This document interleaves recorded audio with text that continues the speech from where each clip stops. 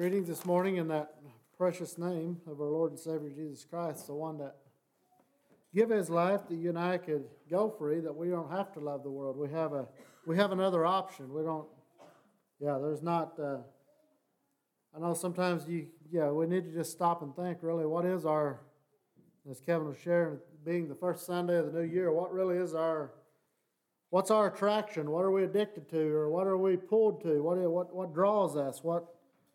Something makes each one of us move. What is that? What gets you going? What stirs you?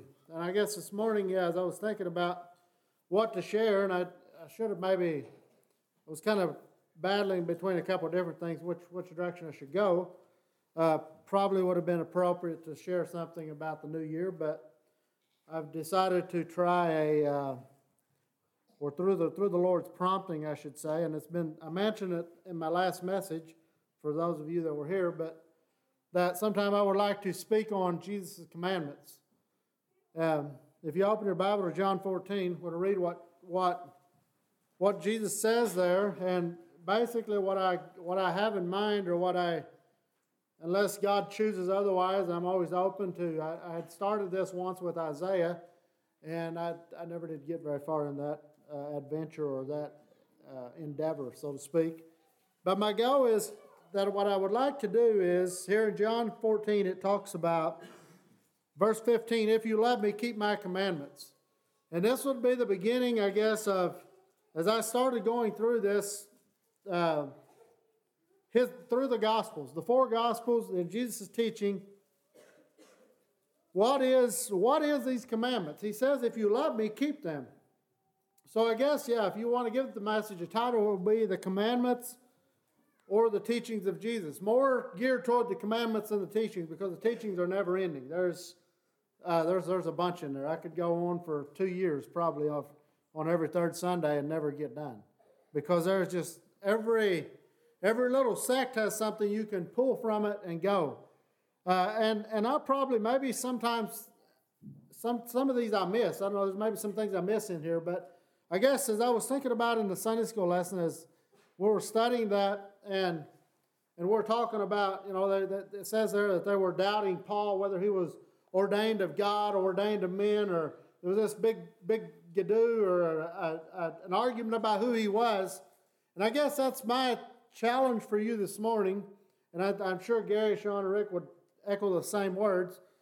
I preach this word, and I share this with you, that this is not all you do. You just take this home and you kind of chew on that all week and don't ever look into anything. I challenge you that whatever I share with you, that you would go and you would verify it for yourself. So we're in a society, it seems like it's pretty easy you click on a link and you listen to a message and you just kind of, that's good stuff. I need to chew on that. That's good. It's all good, but let's make sure that what you're hearing is truth. I guess one of the questions was, how do we discern what truth is? And I think it's simply going in the Word, reading for yourself, and is it of God or is it not of God? Is it truth or is it not truth? Just because I say it doesn't verify it as truth. And I think in the culture that we live in, we're pretty quick on that. Well, if that guy's Amish or Mennonite, he must have, it's the right thing. We just automatically apply it. I think we need to be careful with that, just as careful as we do as if somebody comes from Washington. We need to check. We need to verify what we're saying or what you hear. Is it God's word? Don't just apply it to your life and run with it. Then again, maybe there's some things, like I said, I'm probably going to miss a few of these as I go through. But my goal is to try to take, at least today I have 4, and maybe there's one subject of baptism that I would like to spend the entire day on. And I shared a little bit about that the last Sunday, because I don't feel like we're quite giving that due honor and maybe doing it exactly like it should be done. Not the way Jesus intended for it when he gave the commandment.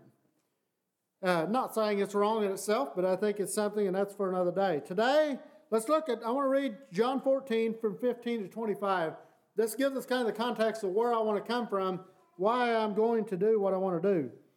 And Jesus says in John 14, verse 15, if you love me, keep my commandments. And that's straightforward, easy.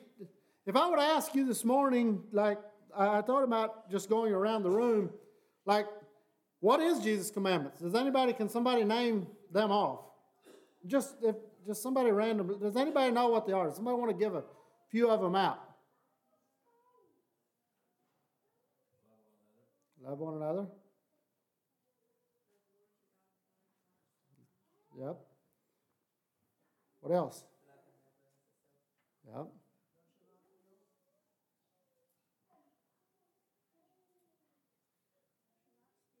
Yep.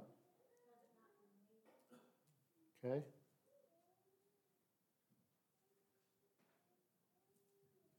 Anybody else? Go ahead, Evan. That's all right. Anybody else want to give one?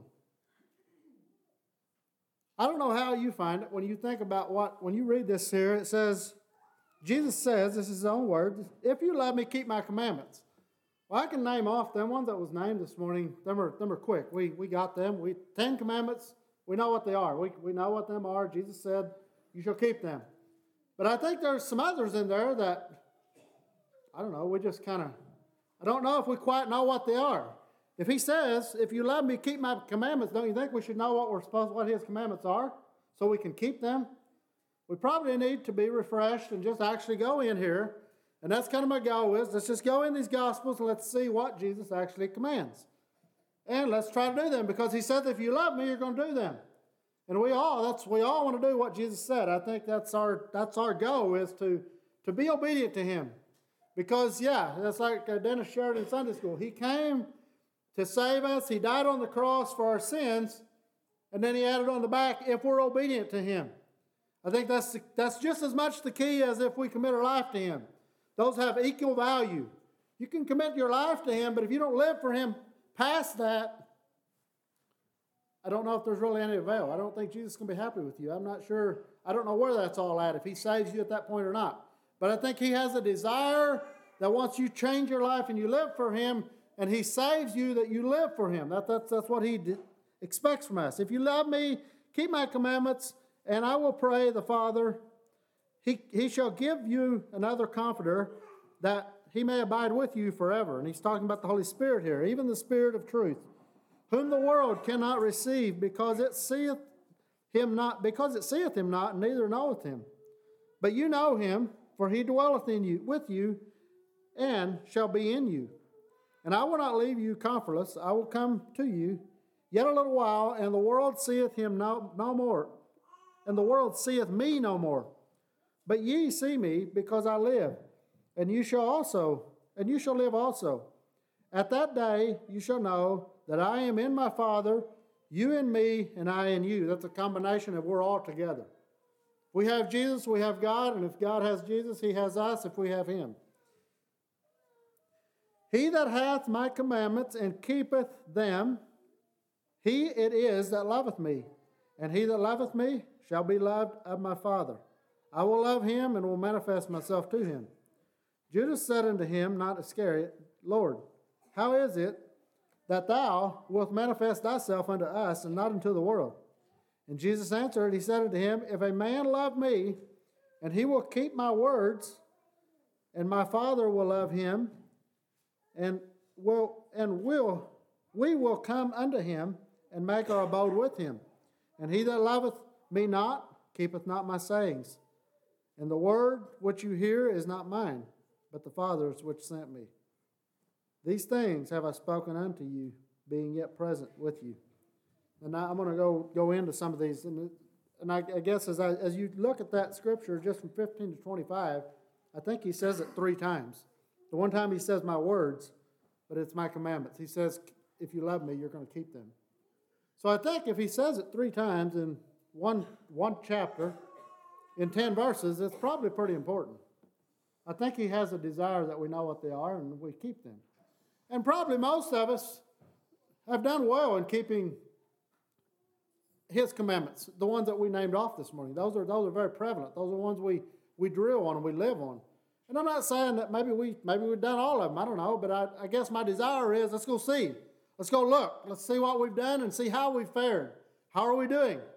Because He doesn't say just, get the top 5 and the 6, or take those 2 in Matthew 18 or 22, wherever it's at, where he says, love the Lord thy God with all the heart, all the soul, and all the mind, and thy neighbor as thyself. He doesn't say just take them 2, and then, you do them, the rest of them are okay. He says, keep my commandments. What I say. So, as I was thinking about, I got a chronological, that's a big word, too big for me. What it means is a Bible that, my wife's just losing it over there. What it means, it's a Bible that, and I don't know how accurate it is, but they try to put things in order how it happened in biblical, some of the Gospels, just because you read John, maybe John 1, there might be some things in John 3 that actually might be in Matthew 2. It's not just because they're kind of offset. So the chronological Bible supposedly has them in order. So I just started at the beginning in Jesus' ministry, and I went through there, and like I said, I might miss some, I probably will. And my goal was to find, what does he command? What does he say, thou shalt do? Do this, keep these, that kind of a language. That's what I'm looking for. And what I found, I guess, is the first one I will look at is in Mark 1. You can turn to Mark 1, 16 through 20. Mark 1. This one is follow me. Follow me. Jesus says this 18 times in the Gospels. In the 4 Gospels, he says it 18 times. 5 times in Matthew, 3 times in Mark, 3 times in Luke, and 7 times in John. Follow me. And I think when he says that, he means it. It's a commandment. Mark 1, verse 16 through 20, we're going to read it. It says, now, as he walked by the Sea of Galilee, this was after his baptism, this was after he had been tempted of Satan, and this was kind of the beginning of his ministry. Now, as he walked by the Sea of Galilee, talking about Jesus, he saw Simon and Andrew, his brother, casting a net into the sea. And there were fishers, and Jesus said unto them, come ye after me, and I will make you to become fishers of men. And straightway they forsook their nets, and they followed him. And when he had gone a little further, thence he saw James, the son of Zebedee, and John his brother, who also were in the ship mending their nets. And straightway he called them. And they left their father Zebedee in the ship with their hired servants, and they went after them. And you can find this account, I think, in John. There might be another one. I didn't look that up. But there's more than one gospel that records this particular account. But I guess the thing that caught my attention here, and I think, again, we need to understand, this is a little something I didn't realize until I was in Israel, but in this setting that Jesus grew up in here, I think he was in a rabbinic setting. Like they had rabbis, and then their disciples would be the people that followed the rabbi. And the goal of a disciple was to become a leader themselves, to become a rabbi, to become like the rabbi. And the teaching that Vernon had given us on this, we were at the mountain where you could see where David had fought Goliath, and this was an uphill battle as we was going up to the top of this mountain to see, we were going to see this valley. And as we were going up, it was just rocks, pretty straight up. And we got to this one rock, and you had to climb up. The only way you could climb up, the first person had to go around. The only way, he said, I want all of you guys to go right up through here. He gave us a specific place to go up. And the only way to get up there was to have somebody help you. You had to give your hand to the other guy. So he goes up first, and he said, I want you to do exactly what I do. He said, when a disciple followed somebody, or when they were following the rabbi, they did exactly what the rabbi did. You didn't do something different. You done what he done. And I think when you look at the context, I'm not sure where it's found, but where Paul says, follow me as I follow Christ, it's through those eyes that Paul is trying to bring that out. Because Paul was following Christ the way that he knew that the disciples followed the rabbi. You do the exact same thing that I did. But anyway, Vernon gets on top, and he reaches down, and he gets, Paul Miller was the first guy in line, and he says, okay, give me your hand, Paul. So he pulls him up, and he goes on.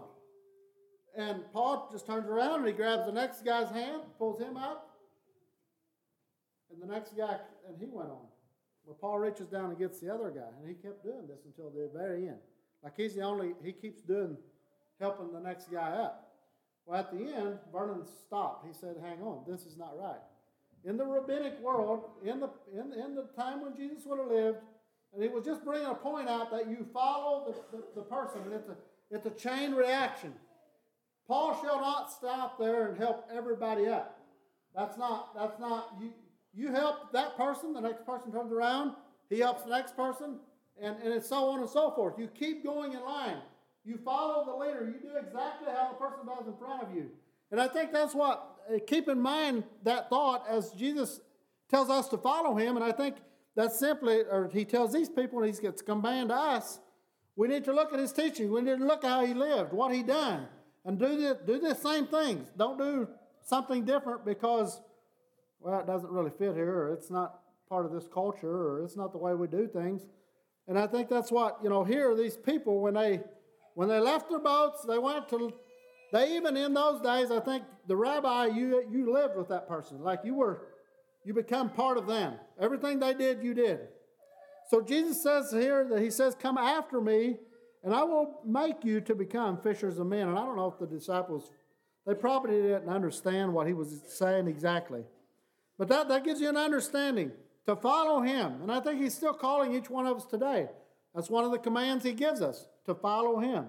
What does that look like? And I think I tried to lay that out, and that's simply knowing what Jesus did, and we need to do the exact same thing.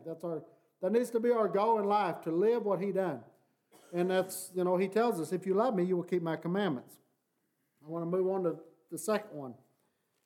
John 3, verses 1 to 21.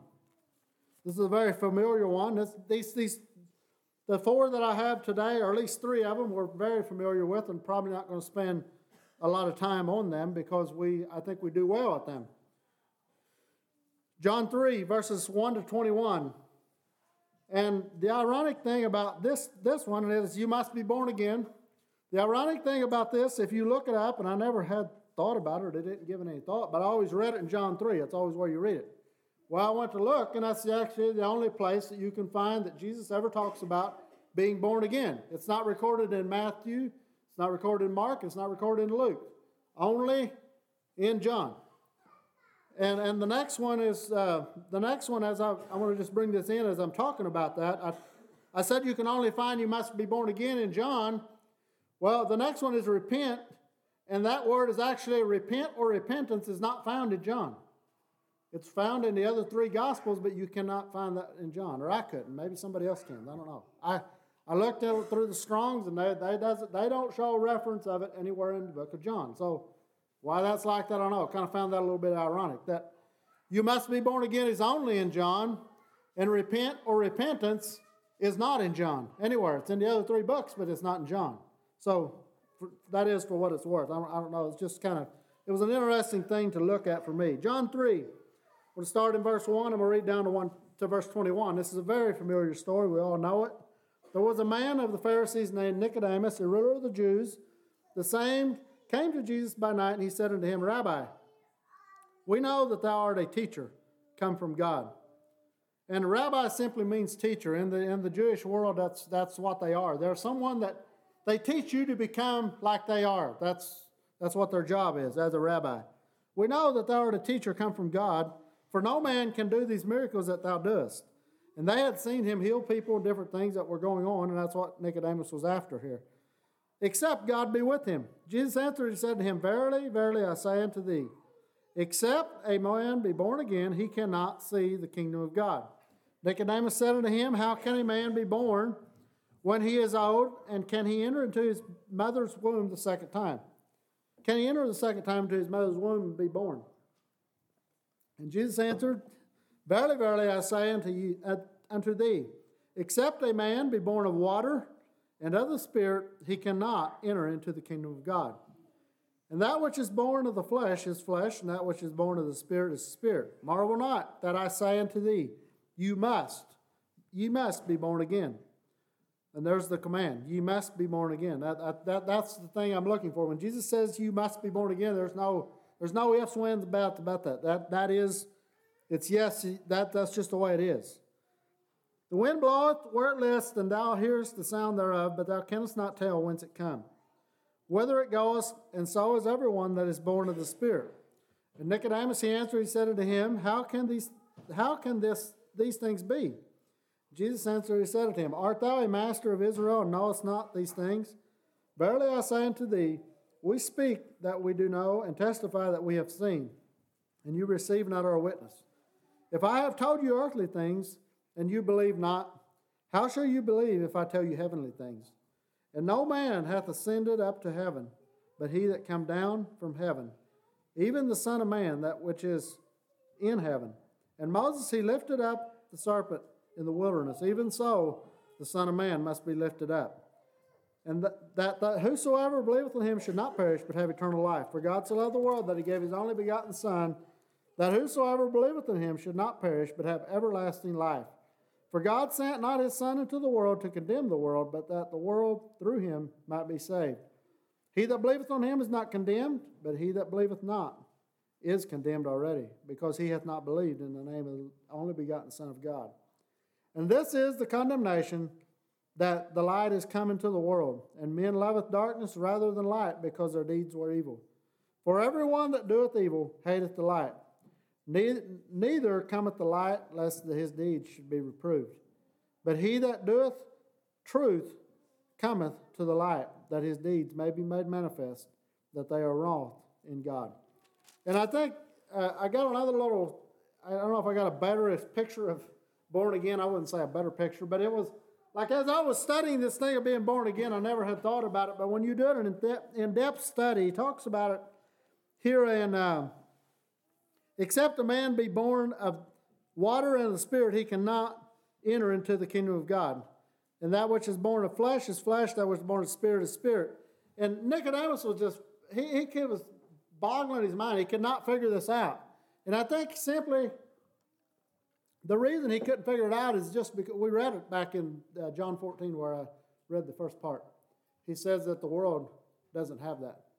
And I think once we were born again, and I don't know, sometimes some people say they have this specific date when they were born again, and they know exactly when it happened. And maybe some of us were not sure. Maybe it was kind of a gradual thing. But I think there is a certain point in time, whether we know it or we don't know it. That's beside the point. It doesn't matter. But I think there's, just as a baby is born, it doesn't sit there being half born for 2 years. Or most of them don't. I don't know if any of them have. But it doesn't happen.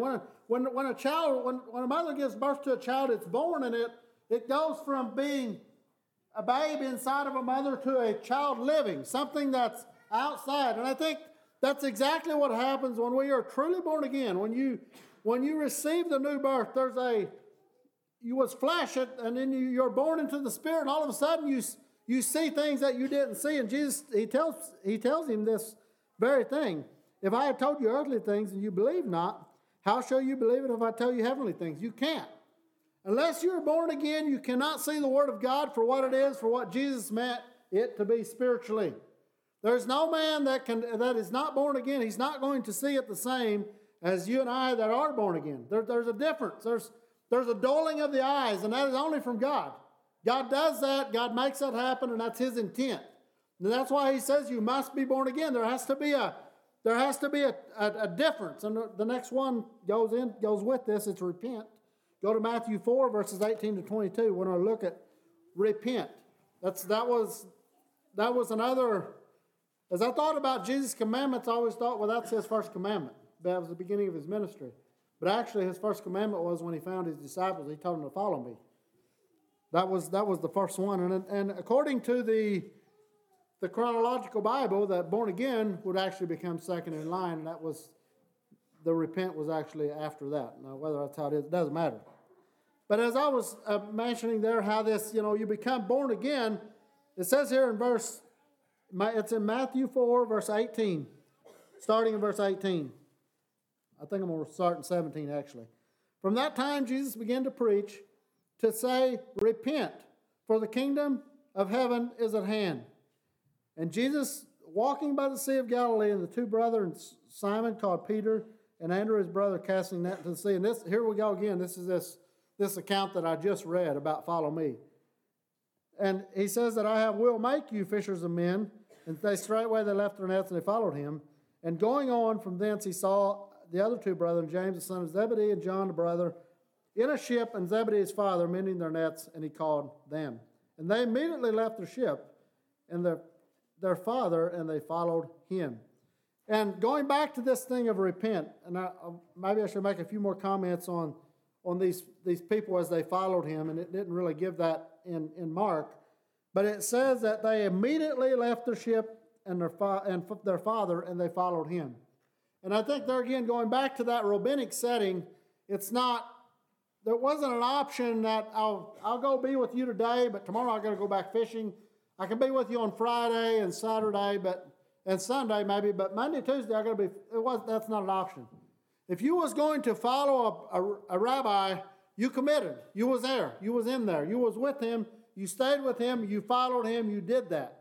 And I think that's a good example for us in our Christian walk of life. We can't just, okay, I'm going to come down and follow you today on Sunday, but Monday, Tuesday, and Wednesday, I'm going to be pretty busy. I'm not sure if I'm going to have time to really invest in you and follow you, Jesus. But when it comes back Thursday, I'm going to be back. I'll be back and I'll be following you. That's not acceptable. That's unacceptable to Jesus' eyes. It wasn't acceptable in the rabbinic world, and it's still not acceptable today. If we're going to follow him, we have to follow him.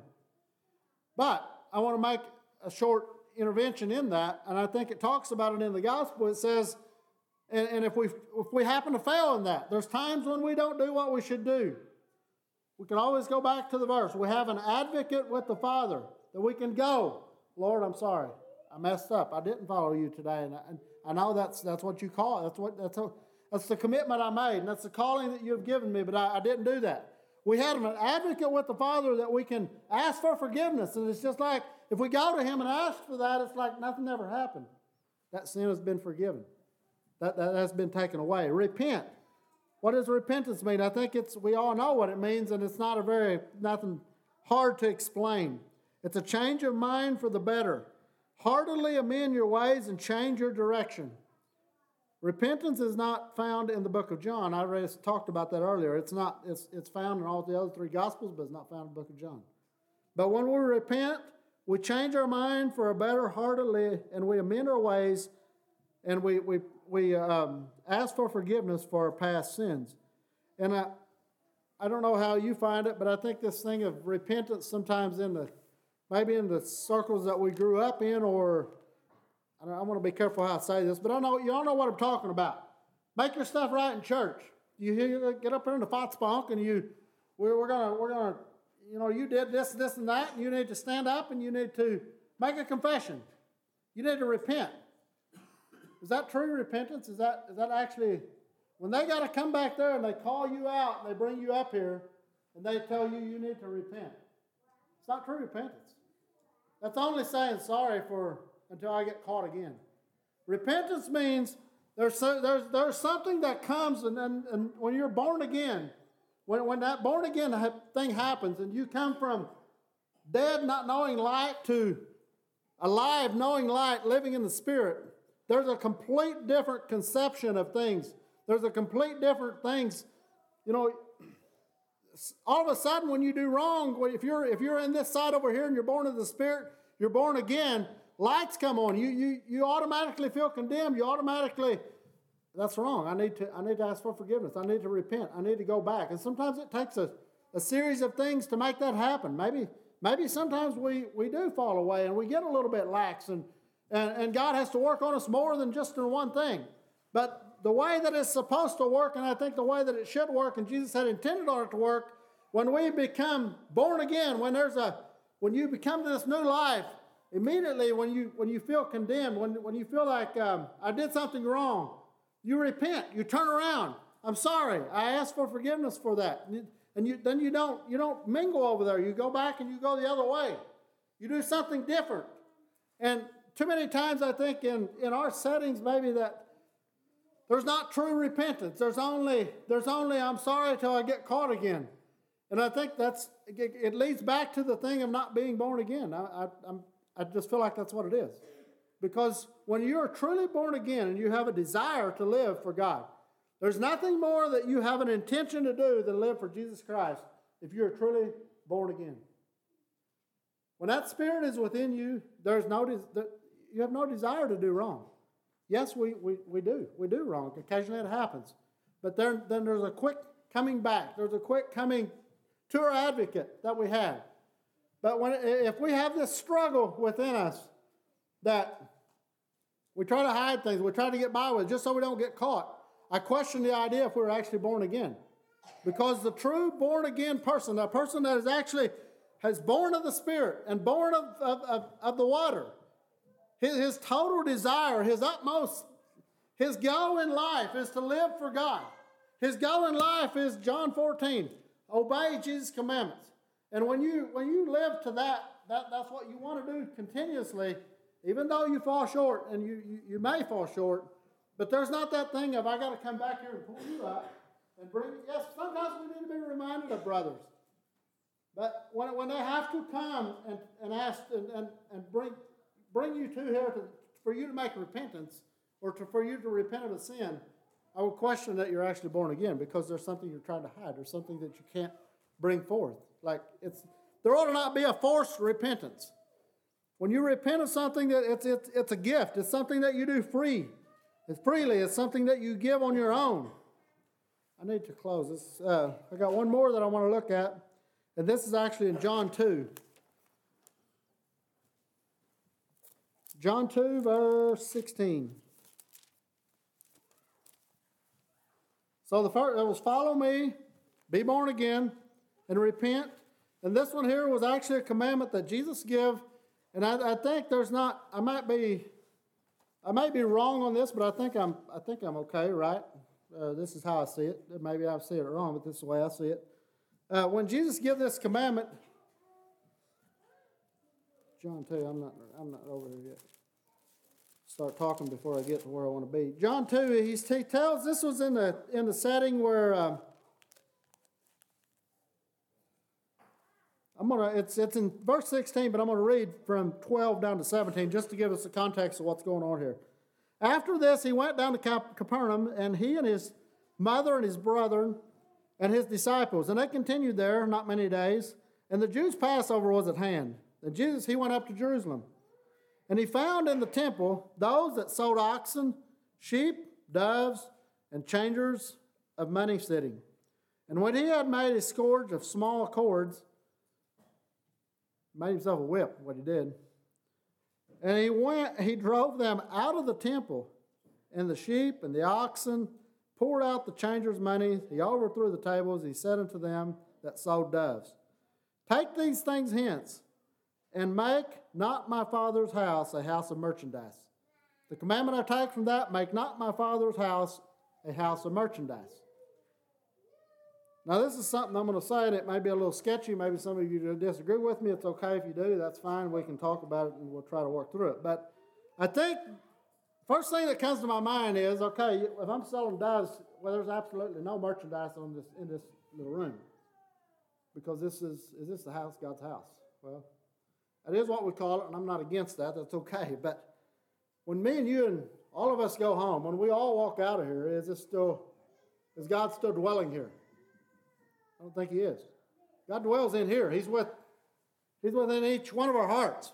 When we all leave this building, I don't think God is dwelling here. Yes, he's still around, but he's not dwelling. This is not his. See, it's a different setting. What Jesus was giving here was actually the temple, the literal temple. This was before Jesus died. This was before he was the ultimate sacrifice. I mean, he already was, but he wasn't killed yet. So there wasn't the ultimate sacrifice wasn't given. So God literally was in the temple. That was where God was. That was like our heart. So I think we need to, it's still a commandment, and I think the reason it's a commandment is because where does God live now? He lives here, right? If we're born again, he lives here. So I think there we apply it like this. Make not my Father's house a house of merchandise. And I think if you go over to Paul's teaching, and I got them wrote down here, you can look them up. 1 Corinthians 3:16, 1 Corinthians 6:19, and 2 Corinthians 6:16. 1 Corinthians 3:16, 1 Corinthians 6:19, 2 Corinthians 6:16. Paul makes it very clear that our body is the temple of God. So I think it still applies. This commandment still applies. So I think what he's simply saying And Jesus talks, he goes on and tells them here, he says his disciples, in verse 19. Did I read? I didn't read it on down. And his disciples remembered that it was written, the zeal of thine house has eaten me up. Then answered the Jews, and they said unto him, what sign showeth thou unto us, saying that thou doest these things? Jesus answered unto them, destroy this temple, and in 3 days I will rise it back up, or I will rise it up. And he's simply talking about his body. He's talking about the body that he's living. So I think for you and I, it is still a commandment that we don't let merchandise. That's another whole subject for another whole day. But I think you understand, if you read these scriptures that I give you and you study them a little bit, you understand what I'm talking about. And I trust you do already. This is a temple where God lives. We need to take care of this thing. This is also a sacred. It's a thing made of God, this body that we live in. It's a temple where God dwells. Just as the temple was where Jesus went in and he cleaned all the trash out, because this is supposed to be a holy place. This is where God dwelled in Jesus' time. You went into the holy place, and then you went on to into the Holy of Holies. That's where he was. It was in the Ark of the Covenant. That room was God. That's where he dwelled. That's what the temple was. But when that curtain was rent between the Holy of Holies and the holy place, like the first room and in the second room, when that was rent through, that's now open for everybody. God now moved out of that house, and he moved into these houses. He moved into each one of our houses. Before that, he didn't live in people's hearts. But the Spirit was not alive. The Spirit was not there. It didn't come till afterwards. And I think when Jesus was referring to this, the commandment still stands. But it's not in a literal building. It's not in a literal house of God. It's in our house. It's in this heart. And we need to make sure that we keep it clean. And again, that's the way I understand it. And if I'm wrong, I'm wrong. I'll try to see it another way. But that's how I view that commandment. But yeah, I don't have much more than that to add. Hopefully, I'm not exactly sure on which ones I will do next. But my goal is when it's my turn to preach, that we would continue to work through and find out what these commandments are, and then how am I doing with them? How are you doing with them? Are we obeying Jesus' commandments? Have we fallen short? And like I said, I like to take a little time on the baptism one, because I think we have fallen short a little bit on that one, of doing it the way he wants us to do it. Let's come before the Lord in prayer.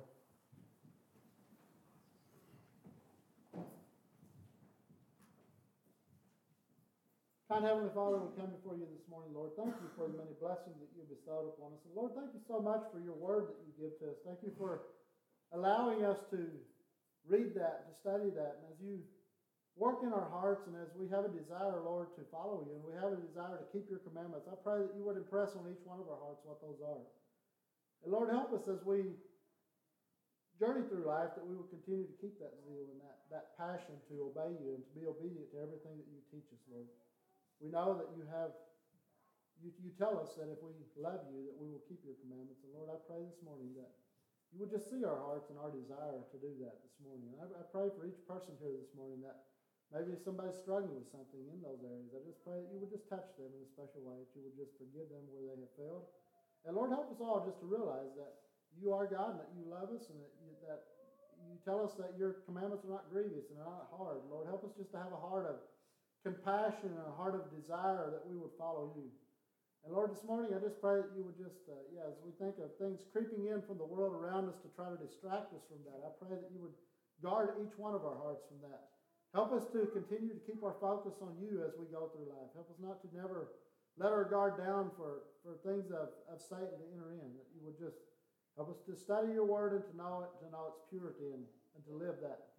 And Lord, this morning I just pray for the sick, the hurting, the lost ones. Pray for each one that could not be here this morning. To think of our government, I just pray for them. And Lord, maybe there's some traveling today. I think of Chris maybe possibly traveling home.